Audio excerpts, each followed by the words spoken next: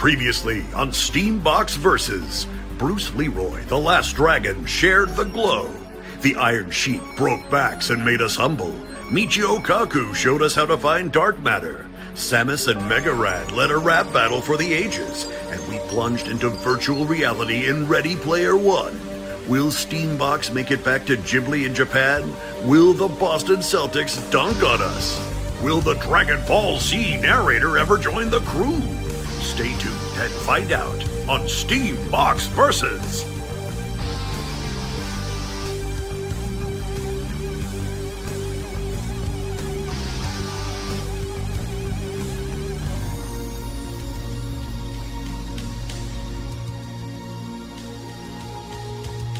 All right, this is Roberto. You're back with another Steambox podcast. We've got the crew from Central Falls. We got the Warriors. Warriors from Central Falls, please say what's up to the world. What's up?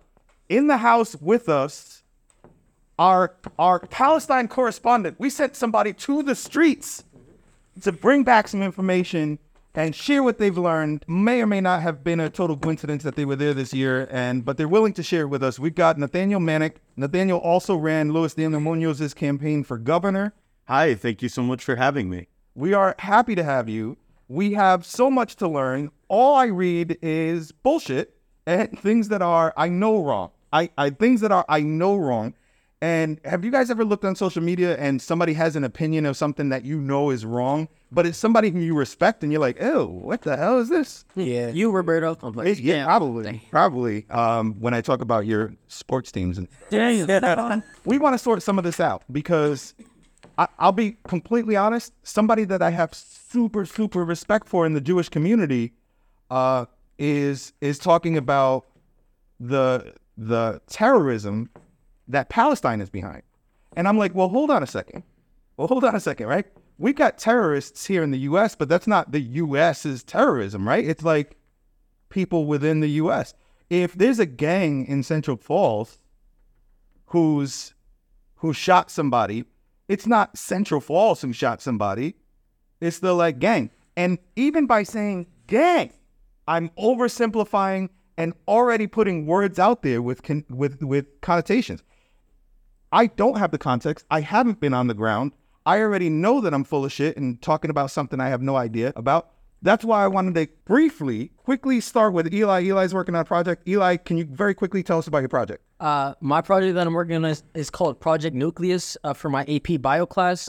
We are assigned to make a campaign for an organelle in the cell. Those are the parts of the cell that do separate jobs, and the organelle I'm running for is the nucleus. Right now, we have like a political campaign? Like a political campaign. We're just arguing for why we are the best organelle in the cell. Oh, I saw those around the school. There was flyers saying which organelle is the best. I'm sorry. That's important. I thought you were asking me for money. No, if you read on the letter I sent you, it said, I do not want anything in return. I just want to use your name as an endorsement. We don't need any money for this. It's a school project. And you asked Nathaniel that maybe he has some advice for you because he has some experience running a campaign. Yeah.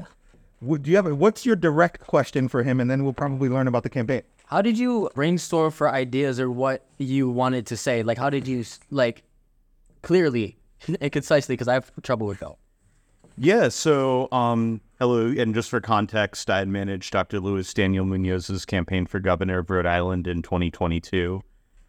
I think we would try to, think about the audience that we were going to speak to. So a lot of times we would have forums that would be kind of catered to specific events. So not like the televised or the radio debates, but different advocacy groups would host different forums. So I think the Environmental Council from Rhode Island had one on environmental issues. We saw one from Children's Friend, and right from the start that was mostly focused on early childhood issues. Really, trying to do policy research on those areas and try to speak authentically and in depth to those specific issues because we would have an audience of people who were very vested in that specific area. So trying to meet people where they are in a sense. And that was, I think that was our game plan, and trying to just be, as authentic and as transparent as possible with the policy that we put forward. The project isn't something to be voted on, but we're making it seem like it's a presidential campaign. We're actually to a panel of judges who are mostly scientists, so that gave me ideas on how to pander to them. But everyone else could help too by just dropping a follow on _project_nucleus on Instagram. One more time. _project_nucleus on Instagram, no capitals. I'll add, it's important too to, have authenticity behind your words too, and not just pandering. That is a trap that is easy to fall into, but, making sure you're authentic about the ideas you have and what you believe in them, regardless of political consequence. Be careful what advice you take from Nathaniel, because Daniel Munoz lost. He lost the campaign. And here's what drives me crazy. One of the things they did, by the way, he's a warrior. He's from Central Falls. He's a Latino, Puerto Rican. And so he's somebody who's actually from here. And I went to the debate that was televised. And in this debate, you ever watch a debate, and maybe some of the last presidential debates, and you see somebody who clearly knows what they're talking about, and then you see somebody who's just an a-hole, and the whole audience is like, woo, I'm team a-hole. And you're like, what is this world that I'm living in? Have you ever seen anything like that? Yeah. I mean, for both parties, I felt like recently have not been. Just one more question. What do you think you could have done better on the campaign? Yeah, definitely. I mean, the obvious one that comes to me was fundraising. So to give a picture, we had raised well under $50,000, and to give you an idea, some of our opponents had north of $1 million. So that, handicaps you in a number of ways, being able to advertise, being able to hire staff and maintain a field presence. So that's a skill that I'm definitely looking forward to developing. I think too, there were at times where I kind of had strategic ideas that, maybe just were more emotional or weren't as well thought out. And it amazed me how, I think, emotionally invested I got involved in the campaign. And, the coverage that we got from different media outlets throughout the state, I didn't always feel was fair. And mostly me, sometimes Dr. Munoz as well, was very quick to go to Twitter or other outlets and voice discontent about that. And there were times when maybe I should have been more calculated about, how I expressed my frustration and kind of the form that those responses took. Yeah, I would say some of the more conventional campaigning skills, definitely fundraising and, spreading awareness about our candidacy. We just had a conversation before you walked in the room. Somebody who in here said pay for play? It was Brandon. Oh, okay. What does pay for play mean? Meaning you buy stuff we pay for play. And if you want to be competitive in the game, you have to spend more money. And we started talking about whether or not there was institutional racism, and that in itself, does it seem fair that the votes favor, oftentimes, usually, not always, the campaign with the biggest money? Nathaniel's telling you that if he could go back and do things different, the first thing that he would change is his strategy to get money, because that's where he targets where the campaign went wrong. And isn't that a shame that if you have less money but a better campaign, you ain't winning? Is that not weird? I mean, I think it's more of like, as Nathaniel said, it's more of an advertising type thing. It's not like, oh, you have a lot of money, so you're bound to win. Just that you are literally everywhere. So it's much easier to find you than to find the lesser person with less money, because they don't have the money to buy those spots. So it could be easily won by 0 to 100. How much of it is that? I think that is very accurate in diagnosing half of it. So I think there is a sense, yes, where without the money, that limits your ability to buy things. You can't buy things that you don't have money for. So, whether that's advertising space, whether that's hiring personnel, but also, and this was something that I really didn't think about until I was actually there and working with the campaign, is that their money will dictate a lot of the coverage as well. And if your fundraising doesn't meet a certain threshold, as we saw, you had mentioned, Roberto, the televised debate, there were 2. We were only invited to one and held out. And the other one due in large part to our lack of fundraising. Can I pause? So I saw Dr. Munoz come prepared for that debate, lay down facts and responses that were superior to all of the other candidates. I am biased.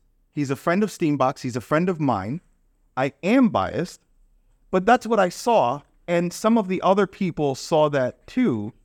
So how does that go wrong? Did you see that on that debate? Absolutely. Yeah, I'm obviously very biased, but yes, I really thought through, especially that one televised debate. I thought we performed very well, in terms of policy, and this was just a trend throughout the campaign. I felt we were, we were probably the most detailed in terms of putting out policy. Like, there were a number of op-eds in the Boston Globe and Providence Journal that Dr. Munoz had authored, sometimes with community members who were experts on certain issues, whether it was healthcare, housing, education, that frankly, for the most part, I really didn't see a lot of our opponents engaging in this type of in-depth policy discussion. But to the point about money, I will say, I noticed like our media coverage, it wouldn't, having a lack of funds didn't just hurt us in terms of not being able to,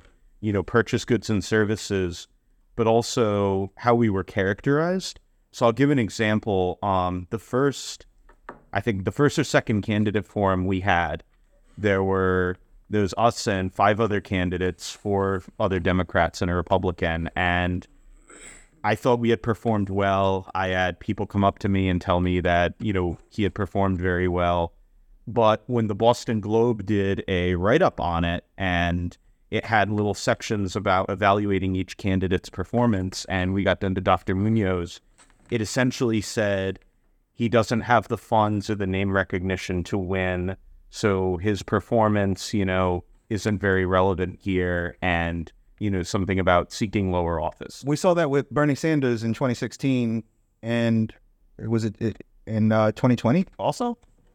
Definitely, definitely. I don't know about for Bernie specifically, but at least for us on this level, I noticed that a lot of the coverage is rooted in how much you are raising, and less focused on the ideas and solutions that you're. So I'd like to say, I'm coming right to you. I'd like to say that, please, I hope you understand that's not an attack. I've had so many conversations with Dr. Munoz, again, a friend, somebody who I love. I've had so many conversations with Dr. Munoz about it, and it was almost apologetically expressing my pessimism in the campaign. It has nothing to do with your ability to lead a campaign. It has nothing to do with Dr. Munoz. It was that he was coming from a straight shooter talking about facts, going into the community and working with the community. It was my disbelief in our society. It was my disbelief in our society that people are ready for that or want that, somebody who's ready to serve them. We kind of just want the commercial kind of answer all the time, or the person who looks like they belong there because they've been there for 50 years.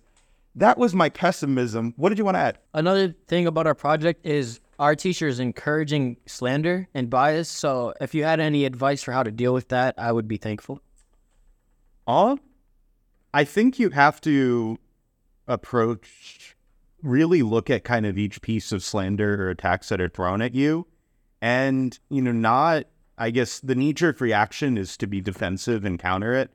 But sometimes, leaning into it can be an effective strategy too. So for an example with our campaign, Dr. Munoz is a physician and a community organizer, but a lot of times people would not mention that he was a physician when talking with us. They would just say Daniel Munoz, community activist. And early on, and I have to give him credit for this, his idea was to lean into that and to say, yes, I am the community activist. The governor should be the state's activist. And that kind of destroys the ability of others to weaponize that characterization. I think part of that is what we're going to talk about today, where people have preconceived notions of some of these words. When we hear Muslim, right, some people have an adverse reaction right away. When we hear Jewish, some people have an adverse reaction right away. When we hear activist, some people have an adverse reaction right away. What blew my mind was the term Black Lives Matter. Think about that. What does that mean? Black Lives Matter. You're saying that Black people's lives matter. It's a simple sentence. People get pissed at that. People get pissed. All lives matter. That gives people such a metaphorical wedgie when they hear that. It's so wild, and I think that's one of those things. Activist is another one of those things. So, you went into Palestine during the summer, right? Yes. And you were in that whole situation that was going on, right? No. So I was also too. I should have pointed this out from the beginning. I was in the West Bank, so I did not go to Gaza. I did not visit Gaza or that region. But I was in the West Bank from end of June to middle of August. As an intern? I was interning and also taking courses. Now I'm realizing there's more background information. Sure, no, this is the time. But I am pursuing a master's degree in international affairs at the New School in New York. And they have an international field program that is open to New School students as well as students from other colleges and universities as well.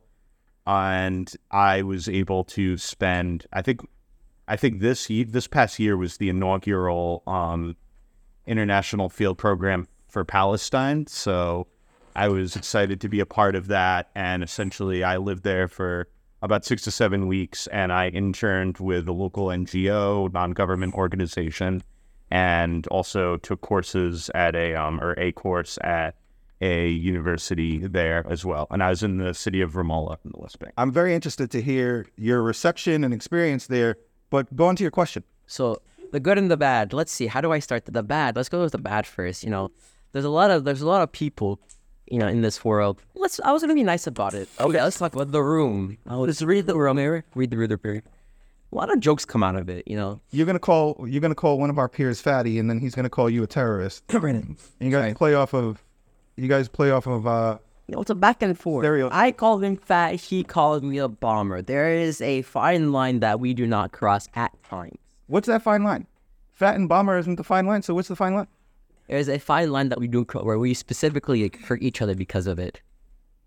I don't think that's a fine line. I think that's a fine line because there's a lot of jokes and messed up shit that me and Keith have said to each other. But I feel like that's everywhere. I feel like our generation is so desensitized that we use jokes about stuff we shouldn't as like humor to get past it. 100%. And there's also the bad thing. I didn't really think about it until I was doing my own resume. You cannot mention religion in anything at all. What does that mean? I hear the words, but what does that mean?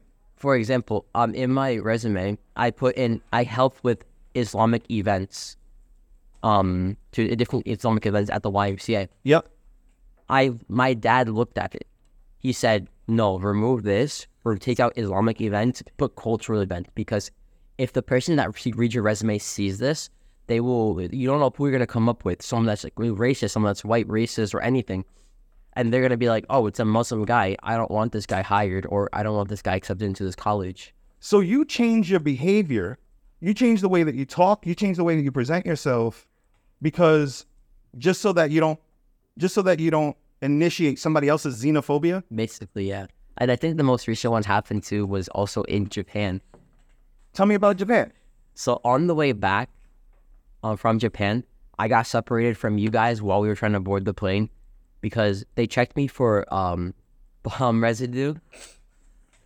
Because my entire passport, because I don't really go anywhere else in the world besides Japan. Okay, my entire passport is just multiple stamps of Morocco, which is a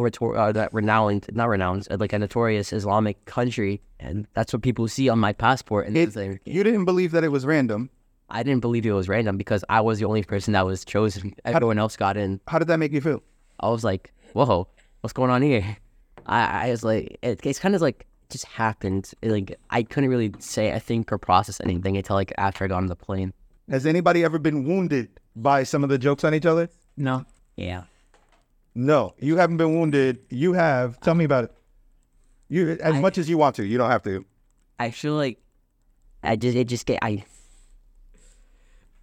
it's not also the right word, but I get clowned on a lot. I get clowned on a lot for basically anything I do.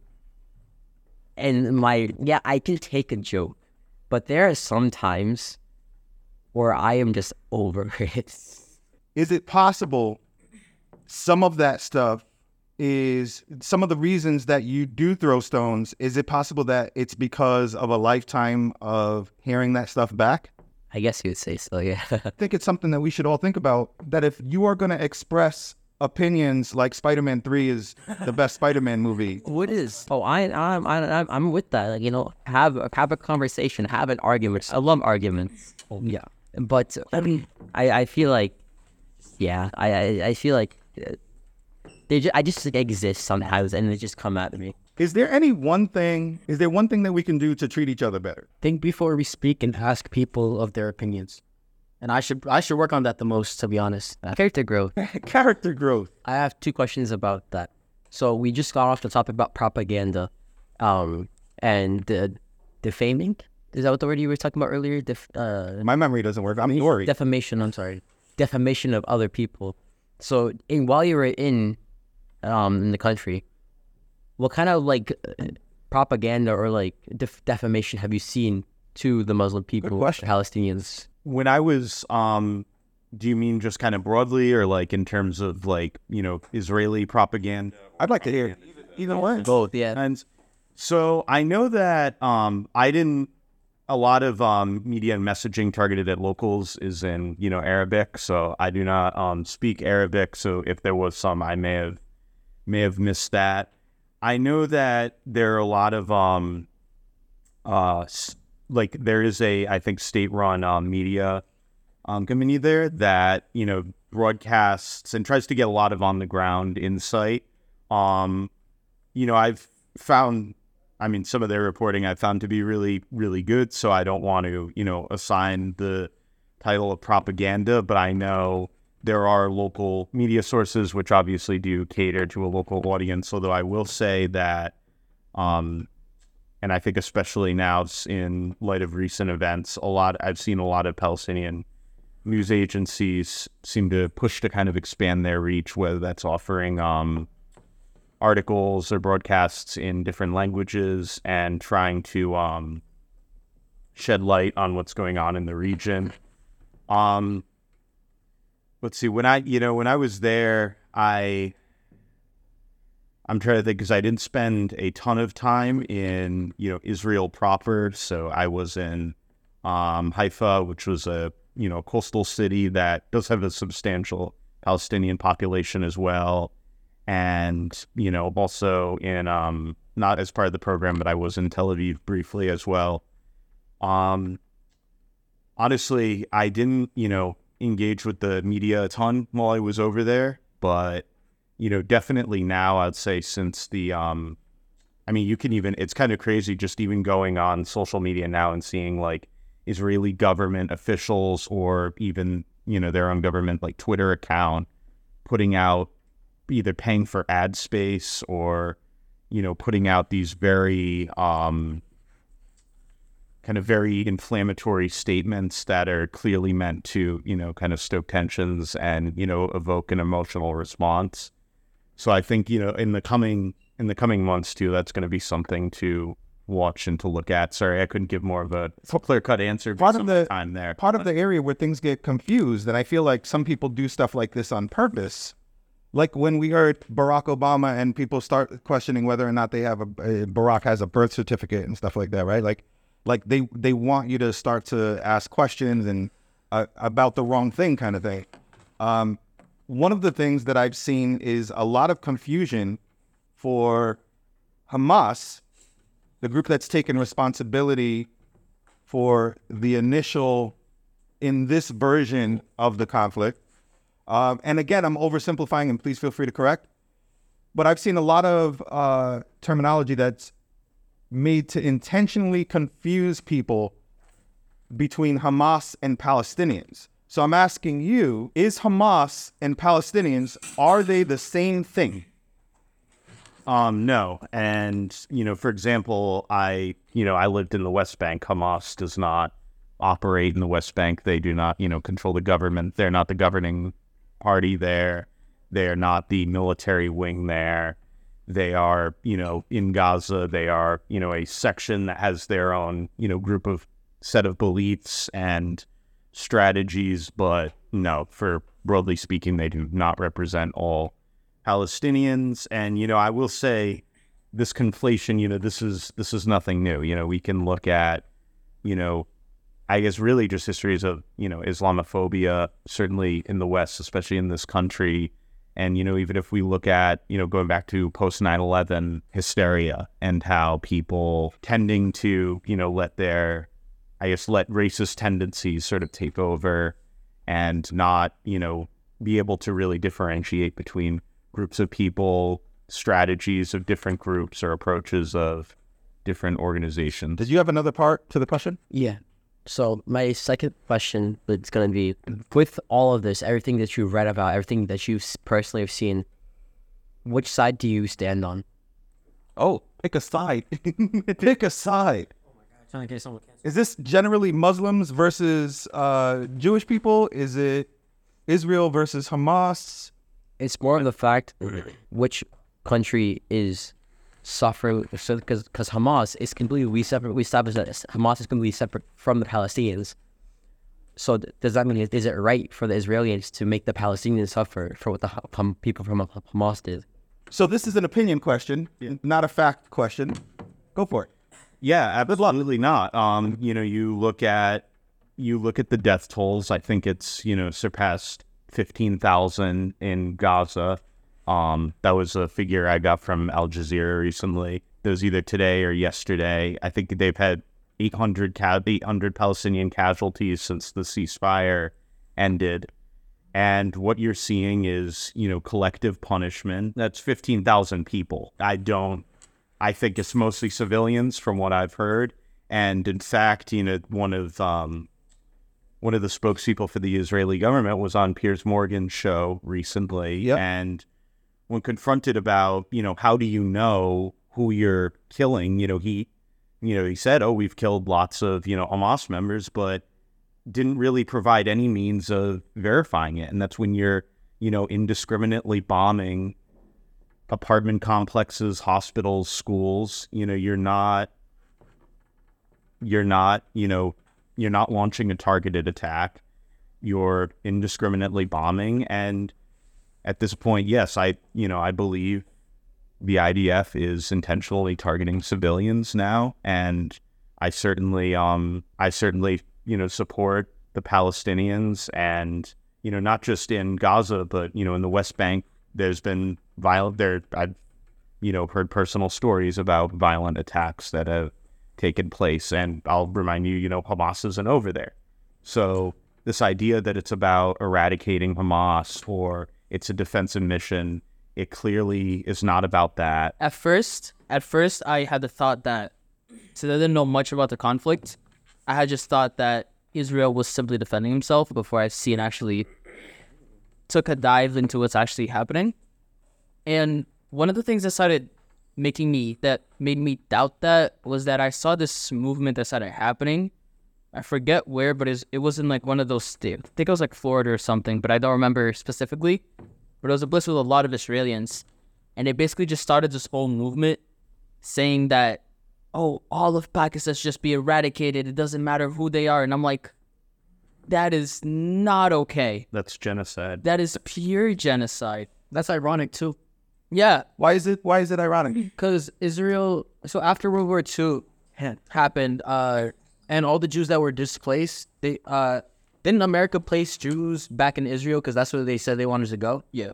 So if those are the same people, or their children now or grandchildren, and they're claiming they want genocide, is kind of ironic because their people's genocided before too. I think you're getting right. Well, it wasn't America; it was the UK, United Kingdom. It was Allied forces, right? Replacing. It was just mainly the United. I want to be clear too, though, because we're talking about religion as well, and what I heard time and time again from speaking to Palestinians is, and there are plenty of Palestinian Jews as well, and from their perspectives, it's not about religion. It's about pushing back against the occupation, against the in the West Bank, the Israeli settler violence that happens consistently, and the state sanctions it or even supports it in certain instances.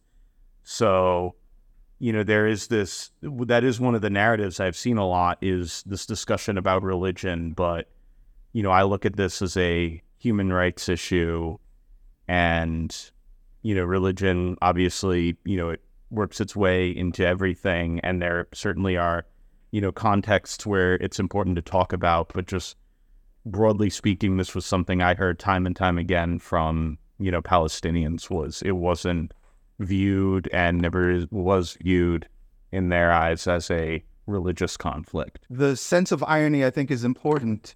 And especially, first of all, the idea of something I want to be very clear with all of my students all the time on is, if we're talking about a group of people, right, there's no group of people that are all the same. It's just not the case. So I can't look at any group of people that say they're all good, they're all bad, all that stuff, except maybe cops. But that's a whole nother. If we're talking about the irony there, obviously there are many Jewish people who realize that, and the victimhood. Quick numbers that I pulled up: Christianity is 31% of the population. Yeah. Okay. Of the entire galaxy, in fact. And I didn't need, it's not even in the chart, it's too small, but I already know this from the work that you guys did last year when we were talking about the Holocaust. The percent of Jewish people amongst people, what percentage do you think that would be? 31% for Christians. Less than 1? It is less than 1. It is 0.2%. That's how small the population of Jewish people is, 0.2%. So genocide's actually a really big deal. And there is a very strong history associated with this. So I think that's a really good point to point out. Not that, to point out, to say that, to separate Jewish people from the people attacking, right? This is like government. This is like a state-sponsored, this is Israel, not Jewish people in general. And I just want to separate those two. What was your question, too? Instead of talking about the conflict, since you did your internship in the West Bank of Palestine, I want to know, what was the most beautiful experience you had there, or the most or memorable? Yeah, so we were looking, I can give more details about the project, but I'll just kind of keep it brief. But some of what my research and my internship consisted of was going on field visits to small villages in the West Bank that are located near Israeli settlements. And I don't know if you know about the settlement expansion or construction that's going on, but essentially there have been for decades now Israeli settlements. So, and when I say settlements, I mean little, small villages that have been constructed in the West Bank and are kind of expanding and sort of taking over Palestinian land. And in, many instances, construction around those pushes and displaces the villagers within that region. So we would go visit and meet individuals and community members who had, have consistently dealt with and combated settler violence. And I remember, I think this was my first day, on the job, and we went out to the small village about an hour or so north of Ramallah where I was staying, and we met with a man who had lived in a house kind of a little bit of a distance away from the village in a valley, and on top of the mountains surrounding it there were 2 different settlement outposts.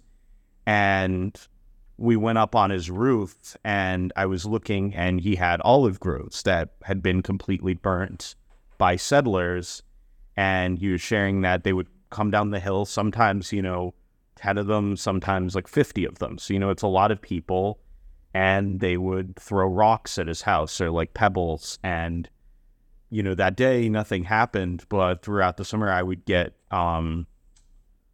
texts from the supervisor I had at this NGO that I was interning with that would have videos of... What's an NGO? Non-government organization. So... similar, if you want to think about it, similar to a nonprofit.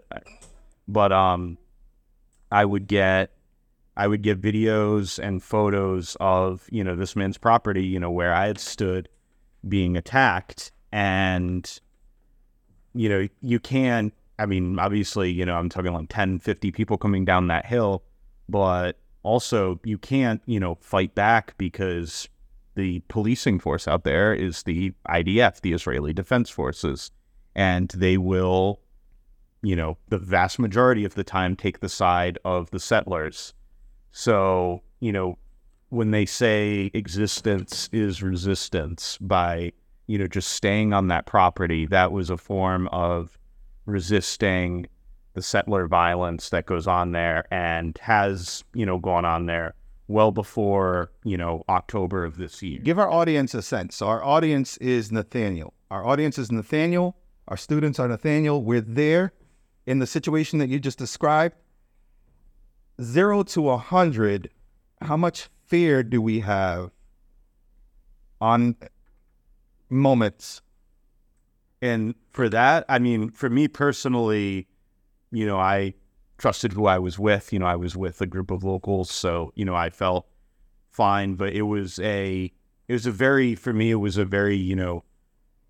moving experience seeing the, essentially the daily struggle that this person and many other Palestinian villagers have to go through on the front lines of this settler violence, where they really, lack in avenue to combat. And, you think of it, in some instances, I draw parallels a lot between IDF and, American police forces. And, by the way, there have been reports, too, where IDF and U.S. police forces will train each other or participate in shared mutual training exercises. So isn't Steven Seagal doing that? Well, you had mentioned the police earlier, so I felt that was, important context to put it as well. It was something that for me was eye-opening. It was a part of the conflict that, you'll hear about the settlements and the settlers, but to actually see these, even if they're anecdotal, to see these human stories and human experiences, especially for families, who have been on this property for, generations and now, are subjected to these attacks frequently, was something that I think more than anything else really stuck with me from my time over there. I don't think we got you on this podcast this school year. It's been since last school year. Welcome back. What was the place that I went to again? In Palestine, yes. Yeah, Palestine. So, if you were able to meet a 10 years younger version of yourself, what would they think of your journey to Palestine? Let's see. So I'm 24, so I would have been 14 at the time. Mom, freshman in high school, Nathaniel. Don't say it. It makes me feel old now. 24 is so old. At 24, you already ran a gubernatorial campaign, been around the world. I've been very fortunate with the opportunities I've had. 10 years ago, what I would have thought of it, I don't know if I would have really had the kind of skills yet to sort of fully comprehend and understand the depths of, what I was seeing. I still question if I fully, how I'd fully process it and, what to do and how to channel some of this information into action. Yeah, I think, I don't know. That's a really tough one. But 10 years ago, you're seven years old. Yeah, 7-year-old Isaiah. What does 7-year-old Isaiah think about 17-year-old Isaiah? I'd say be proud of how much progress I've gotten, how far I've gotten. Yeah, I'm gonna be graduating next year. Wow, This year. Yeah, this year. Yeah. Well, yeah, next school year. Next calendar. I'm in 2024. Yeah. I just count as school years because I'm so young. 7-year-old Isaiah would be impressed at how right you were just now. And he'd probably also really love your beard. This wasn't just for the students in this room, and I'm sorry that most of the girls are doing driver's ed. With all the misinformation, what information do you want to bring back? You've been there firsthand.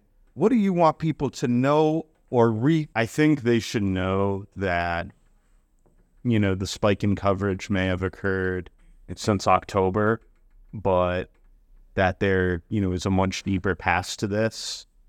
I think, looking at specifically some of these Western outlets to, look at them with discernment and, a fair level of skepticism and to, understand that, there is a lot of biases in the media in terms of the coverage of this. What does that mean? What does it mean to look at something with a fair level of skepticism? I think to read it, to see the type of language that is used. For example, seeing someone has been killed versus someone has died, like how we've seen a lot of, I think, differentiation in how, Israeli deaths are reported versus Palestinian deaths, even just when it comes down to the language that is used. I'd say too, just because this was the area that I got to see, to, understand that unfortunately, there has been, patterns of violence in, either that's led by the IDF or sanctioned by the IDF via the settlers in the West Bank. And that is an area that, Hamas is not in. So when you hear these, this is pushing back against terrorism, or this is, a defensive war, to, really kind of look at and try to understand the geography. How many deaths did you say? 15,000? I believe it was north of 15,000, I think. Over 15,000 deaths. There were over 15,000 terrorists? Yeah, most of those are civilians. Most of those are civilians. And, with terrorism, I just want to say, too, because I keep hearing, eliminate Hamas, eliminate terrorism.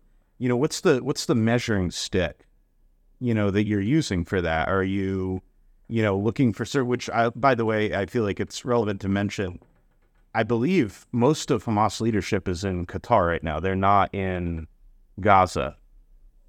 So, when you hear these, and I mean, I'll go back to, the early 2000s in the U.S., war on terror, like you're going to defeat terror, you're at war with a consensus. Right. So I think that these are deliberately, ambiguous goals that are set in order to prolong the violence and prolong the war. It wraps up like propaganda, comes back to all. Yeah, it's subtle. It's not always, it comes back. Uncle Sam and these, poster, like it's very, there are subtle ways, and just kind of, even if you just look at how the language that is used for it. So it sounds like we want to give a little bit more consideration towards the lives being lost, to the Palestinian lives being lost, and all of the lives being lost there, I think, are important. But I think what I'm hearing is the way that it's being reported and the way that the story is being told is a little bit different. Shout out to Dr. Munoz for connecting us. That dude is my brother, and he's been a friend of Steambox. I have always had like sorrow for not believing in people. I've always believed in him and your campaign, but I've never believed in the system here that he was so far and proudly outside of, which is what makes me love him.